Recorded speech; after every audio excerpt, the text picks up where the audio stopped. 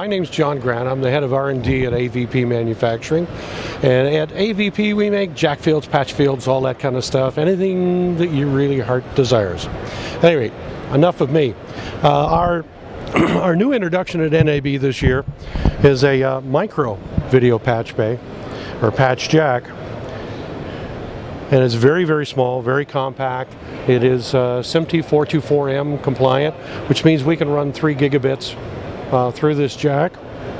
The interface on the rear of it is a DIN 1.0/2.3 interface, an industry standard that's used by Envision, Evertz, and a number of other manufacturers for high density interconnect.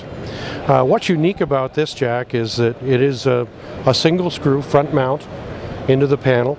And the panel also has a color indicator system, so you can actually identify what the function is. And we just pop out the indicator, and then a single 2.5 millimeter ball nose hex screwdriver.